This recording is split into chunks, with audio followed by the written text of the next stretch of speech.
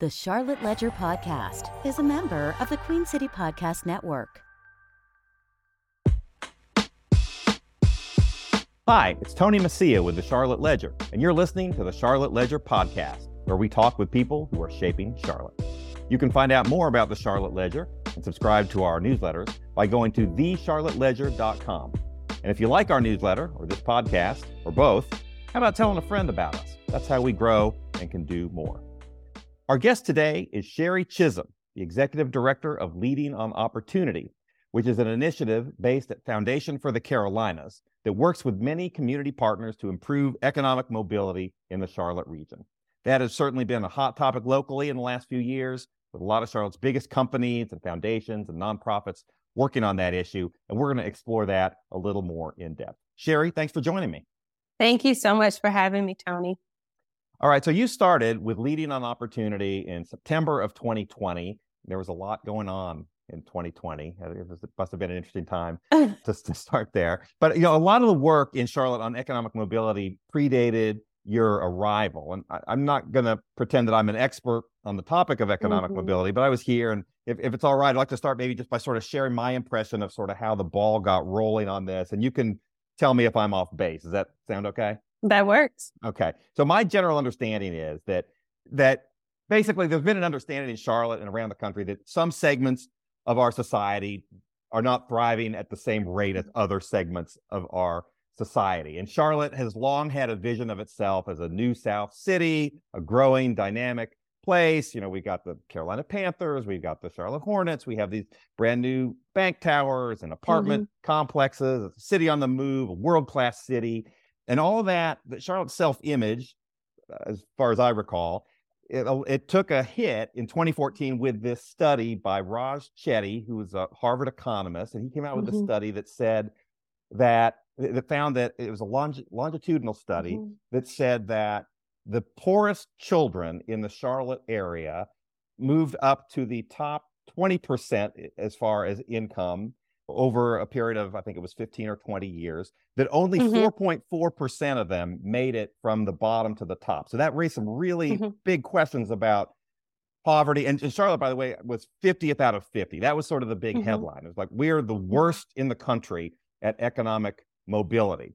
And there was really a wake-up call, I think, for Charlotte, really lit a fire under a lot of organizations and companies and nonprofits, because it implied that there are a whole bunch of people who are born into poverty and are essentially staying in poverty. And that was a big problem. And it very much differed from the story that Charlotte liked to tell about itself. How am I doing? Is that correct? That's exactly right, Tony. You hit the nail on the head. The plain language would say, economic mobility is the likelihood that you're achieving better financial or economic outcomes than the generation before you. And so in Charlotte, we were dead last on that list that Raj Chetty released. Albeit unfortunate and very disappointing news, it should not be surprising if we understand the history that Charlotte is based in. And so you started the conversation talking about me coming to Charlotte in 2020. And I think it's really important to just give a quick snapshot on my family's journey and then how it compares to many families here in Charlotte. So I am originally from Detroit. My husband is from Detroit. We grew up together. What that means for most folks of our generation, particularly Black Americans, is that the generation before, and if not that one, certainly the generation before them, so our grandparents, came to Detroit as a part of the Great Migration. So my family left rural northern Alabama to come to Detroit as a part of the industrial boom with Ford Motor Company. So in hopes of the American dream or in hopes of economic mobility with that language, they had to leave their home where there was no economic opportunity for them to come to the North to achieve that. And really, in a lot of ways, my family achieved that. My grandmother's generation, my grandfather worked on the line with Ford. My grandmother was a teacher's aide. Next generation, my mom was a teacher turned principal. I spent many of my years leading large urban school districts as chief of staff, chief strategy, yada, yada, yada. So every generation we were doing better. And there was the same hope, I think, for folks who had come to Charlotte or even continue to come to Charlotte for those economic opportunities. 2 generations later, my husband and I came to Charlotte for that economic opportunity that we didn't see happening in Detroit as a result of recession, policy, et cetera, et cetera.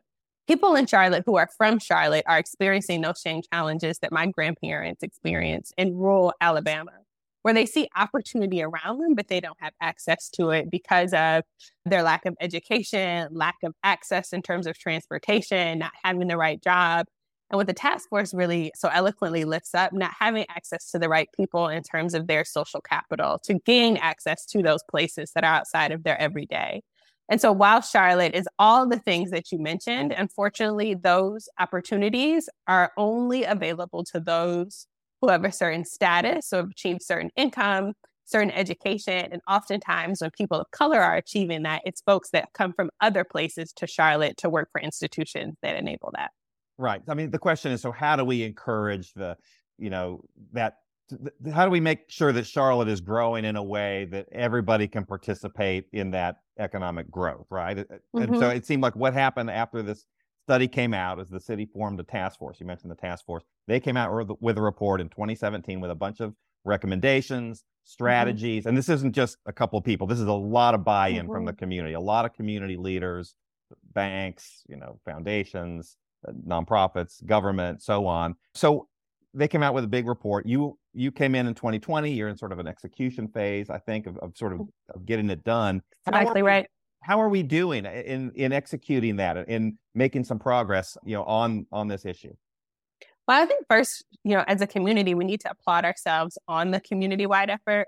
What we've heard from the folks out of Charlotte, Raj Chetty's groups at Opportunity Insights, is that Charlotte is leading the way in terms of taking action on the results in the Chetty study. So we are the only community that has developed a dashboard that we've now branded the Opportunity Compass that can measure our progress since the task force report was released. So one thing to be is unfortunate, but we need to be aware of, is Chetty will never release another study. He has said that. So we know that on the first study, we're 50 out of 50. There will never be another study to tell us if we've moved our ranking. So we need some data for ourselves to tell us if we're making progress. So at the end of last year, we released the Opportunity Compass that measures each of the key determinants of economic mobility. So that's early care and education, college and career readiness, family child stability, segregation, and social capital is soon to come. So now we can measure, instead of an overall 50 out of 50, where are we in terms of our commitment to community based on all those things that were outlined in the task force report. And so what the data is showing us, which is a combination of community voice as well as quantitative county-wide data that we can access from a variety of public sources, is that we've made some incremental progress, which is what we would expect at this point. We are on a generations-long journey. So we've made incremental progress towards improvement, and we know we'll always be on the journey. So now we're leading on opportunity now that we have this compass, is we've built a tool that we don't want to only be for curiosity's sake, but we want the business community and funders to use that tool. So now we're in the journey of helping folks utilize the tool in their investment decisions. Well, that makes sense. So you mentioned several of the different focus areas. So you're tracking statistics in each of those areas, early childhood education, career training, segregation, awareness of segregation, and trying to remedy, the effects of segregation, child and family stability, those sorts of things. Are those the kinds of the numbers five? You're looking at? Yes, the 5 key buckets of economic mobility, as defined by the task force you mentioned, are early care and education, family and child stability, college and career readiness, and then the 2 cross-cutting factors, the impact of segregation. So if you are impacted by segregation, it's more difficult for you to achieve economic mobility. And then the other cross-cutting factor of social capital, who is in your network and can help you gain access to those resources. The stronger your social capital network, the easier it is for you to increase your economic mobility. That is how we're defining economic mobility for Charlotte. And then the compass has then been aligned to those 5 buckets. So we have measures of success overall for each of those 5 buckets, and we have a specific determinant. So if you click on a bucket in the Opportunity Compass, it'll tell you specifically what makes up college and career readiness, graduation rate, college persistence, et cetera, et cetera. We have measures of success on all those indicators. But it just seems like such a big issue that it's huge. With these intractable social, circumstances that go back decades, from housing patterns to legacies of discrimination to school assignment, family structures. How do you move the needle forward? What's the strategy for making progress on each of those areas? Well, I think first is acknowledging that we will be on this journey for a while. I think in a business or in a banking or finance town like Charlotte, we're used to looking at results quarter over quarter. This is a type of work that happens quarter century over quarter century. And I know that that may be uncomfortable for a lot of folks to settle into, but to first understand that this is not destination work, but journey work. And so leading on opportunity with that understanding has then set about developing tools to help folks do that work more effectively. Knowing that there's no silver bullet, how can we get smarter at the work that we're doing? And so now that we've developed the compass, we're now taking the compass and using it with a select group of corporations to help them evaluate their investments over the course of the past 2 to 3 years. So let's look at leading on opportunity, look at everything that you've invested in a community over the course of the past 2 to 3 years, help you map that to the compass so you can say we've overinvested here, underinvested here, or maybe just right, to then make decisions about where the next layer of investment should go. You see, a lot of times things get really hot. They get a lot of attention. And I know, 8 or 10 years ago, this was a really hot topic. Do you still feel as though that commitment is there from corporate leaders, from civic leaders, like it was years ago, or does the attention sort of fade as time goes on and it's a constant challenge to keep saying, hey, this is still a problem. This was a problem 10 years ago, 20 years ago, and it's going to be a problem 10 years from now. I mean, how do you keep the focus? How do you keep it moving? I think it's hard to. A lot of communities get initiative fatigue. I was not here in 2017 when it was the big public launch of the task force report. And what I understand, it was one of the biggest launches ever in terms of corporate and community focus in Charlotte. What I can say as someone who entered in 2020 is the community was still holding that same sense of urgency, curiosity, community will. What we were struggling with is the how, which is why we really framed this the execution phase. I don't think that there's any less emphasis or interest in doing the work. People just want to do it well, right? We want to make sure our dollars are being invested, our time is being spent well and towards a particular outcome. So where we really focus is on creating the tools to help people do that work and building coalitions among folks who are doing the work so that we can work collaboratively and reduce that fragmentation and confusion that often exists when we're taking on big community issues like this. Do you ever get discouraged at the pace of change? Sometimes. I think that anyone who is in this work at a regular cadence, you will have moments of discouragement. I think that for what I come back to as my individual leadership style is knowing that the seeds I plant today may not reap fruit for 2 or 3 generations from now.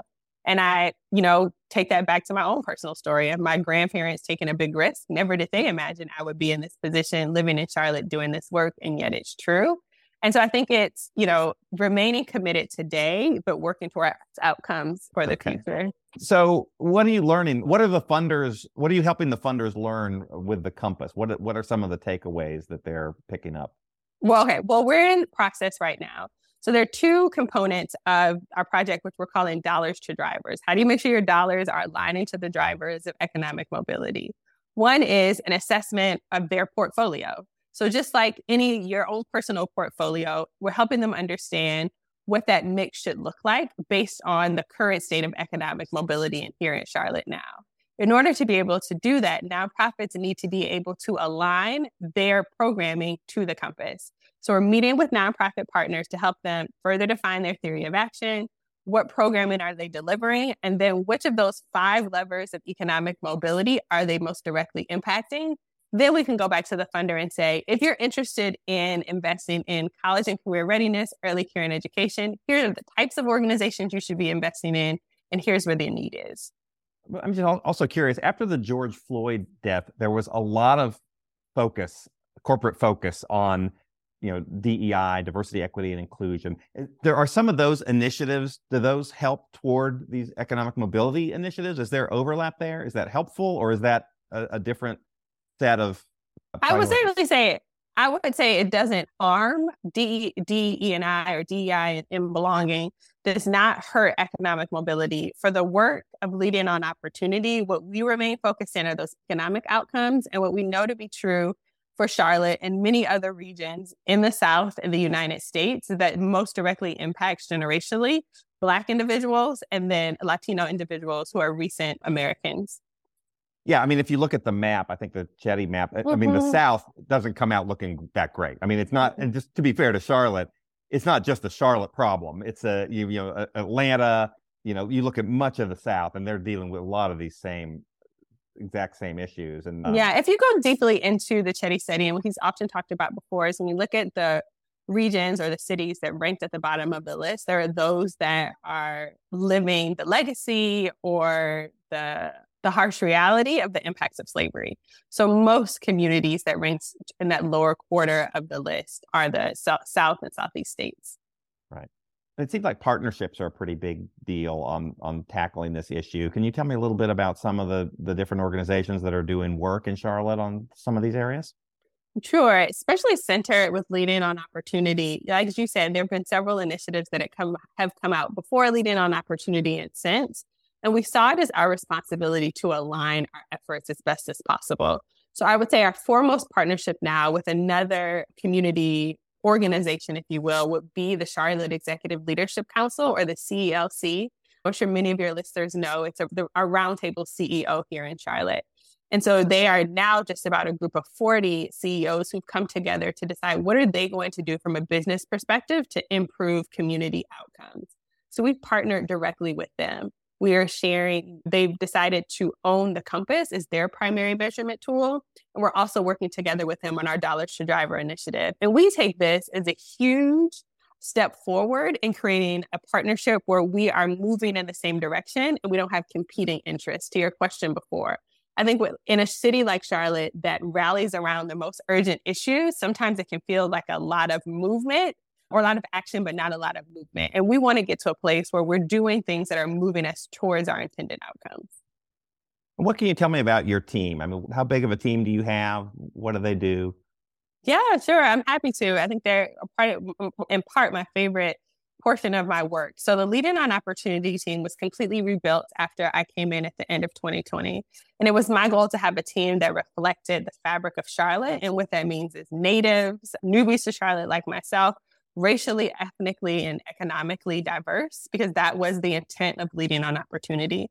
So now we're a team that is focused on strategy, policy, and data. That's the expertise that my team brings forward to help, again, those direct service providers and funders. So we have a strategist on board. We have someone who leads data. We have a policy and community advocate on our team. We also have a Davidson Fellow on our team and someone who leads operations. And then we supplement the support that we need on the team with interns from Charlotte. So right now we have 3 interns on our team, all who either are from Charlotte or have connections to it, working together. And then you didn't ask me this, but I want to make sure to add it, is what I talked about in our values of reflecting the fabric of Charlotte, that we now can say that's true of our council, or most folks will call the board for Lead In on Opportunity. It's made up of all 5 college presidents, our government heads.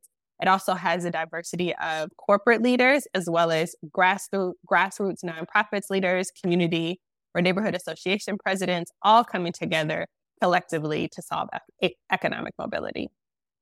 Sherri, I'm also interested a little bit in your story. How did you get into this work? Yeah, so I share my personal journey to this point. In terms of my professional background, I started my career in corporate consulting, which many people would not believe. I started at Deloitte Consulting right out of undergrad, had a lot of passion and heart for education, but quite honestly, not a lot of skills. And so started at Deloitte, where I had the opportunity to work on large government contracts with large corporations like Coca-Cola and AT&T. I was helping them take ideas and transform them into action and outcomes. So once I had that skill set, it was time for me to go back into the community space. So I left Deloitte, went to get a master's in education from Harvard, where I was interested in how do you bring corporate and community partnerships together. That took me then to district work, where I worked in district in LA, in Atlanta, and in South Florida, where I was leading large districts, think about strategically, how do you move major initiatives? And then my husband and I reconnected after many years, and we knew that we wanted to come back south to continue to grow our family and to experience the benefits that we know are here in Charlotte, and to do that work on behalf of those who may not have access. So It was a windy path into this point, but I think when the council brought me on, they thought I was the right mix of corporate experience as well as nonprofit and government knowledge to bring all those pieces together as we partnered across the community to do this work. And what's your impression of Charlotte? You've lived here now almost 3 years. How is it similar or different from where you've lived in the past? I think first, it's just very fascinating that people ask me that often. I have lived in Detroit, I've lived in South Florida, in LA, in Atlanta, and similar community roles. And no one has ever asked me, so what do you think of this place? And so I don't know what that means about Charlotte, but people ask me that often. I find Charlotte to be a place that is very inviting. So as someone who's from Detroit, it's a very insular city where people care about where you went to high school. I find that Charlotte to be very welcoming of new folks coming and interested, who as long as you're interested in moving Charlotte forward. My husband and I bought our first house in Charlotte just a couple months ago, which has really made it seem more like home. We feel really grateful to be here. I think now we've been here long enough that we can say it's somewhere that we will be staying, and we still want to continue to work to make better. It's interesting that you point out that people ask that of you a lot, because I do think there is this element of Charlotte where we're always sort of like, are we good enough? Do people here? Yeah, it's really fascinating. Yeah, they don't do that necessarily in Detroit or New York. No, Detroit does not care if you like us. If you don't like us, leave. That's a very different culture. And final question. So as far as it relates to economic mobility, what is the outlook? I mean, where are things heading? Are we moving the right direction? Are we going as fast as we need to go? Yeah, I would say I'm positive about the outlook. I'm particularly impressed by the results that we saw in the first 4 years. So the work that Charlotte was doing before the pandemic hit. I would be remiss if I didn't acknowledge the pandemic and the impacts we know it has already had, and the data will soon reflect on things like healthcare, housing, and education. This is where we need to rest into the journey mentality. Like I told you, I spent many of my years working in K-12 public education, and I liken it to the Brown versus Board of Education in 1954. That, desegregated schools weren't completely desegregated to the 1980s. And we're still seeing things progress. And I'd say that to say this work takes time. And so we've seen positive advancements. We will see some dips in the data, and then we'll see some peaks in the data. And we just need to prepare ourselves for that to continue doing the work that will always be necessary. And if someone is really passionate about this issue, how could they get involved? I think the best way to stay on top of what's going on with Leading On Opportunity now is to follow us at leadingonopportunity.org or Leading On Opportunity on any social platforms. We update the community on everything Leading On Opportunity is working on. And I think even more interesting, other things that are happening in community that you can attend, learn, or participate in. Great. That's all the questions I've got. I appreciate it. Thank you so much, Tony. It's been great. Thank you, Sherri. And thank you to our listeners. The Charlotte Ledger podcast is produced by Lindsay Banks. You can find out more about the Charlotte Ledger at thecharlotteledger.com. QueenCityPodcastNetwork.com.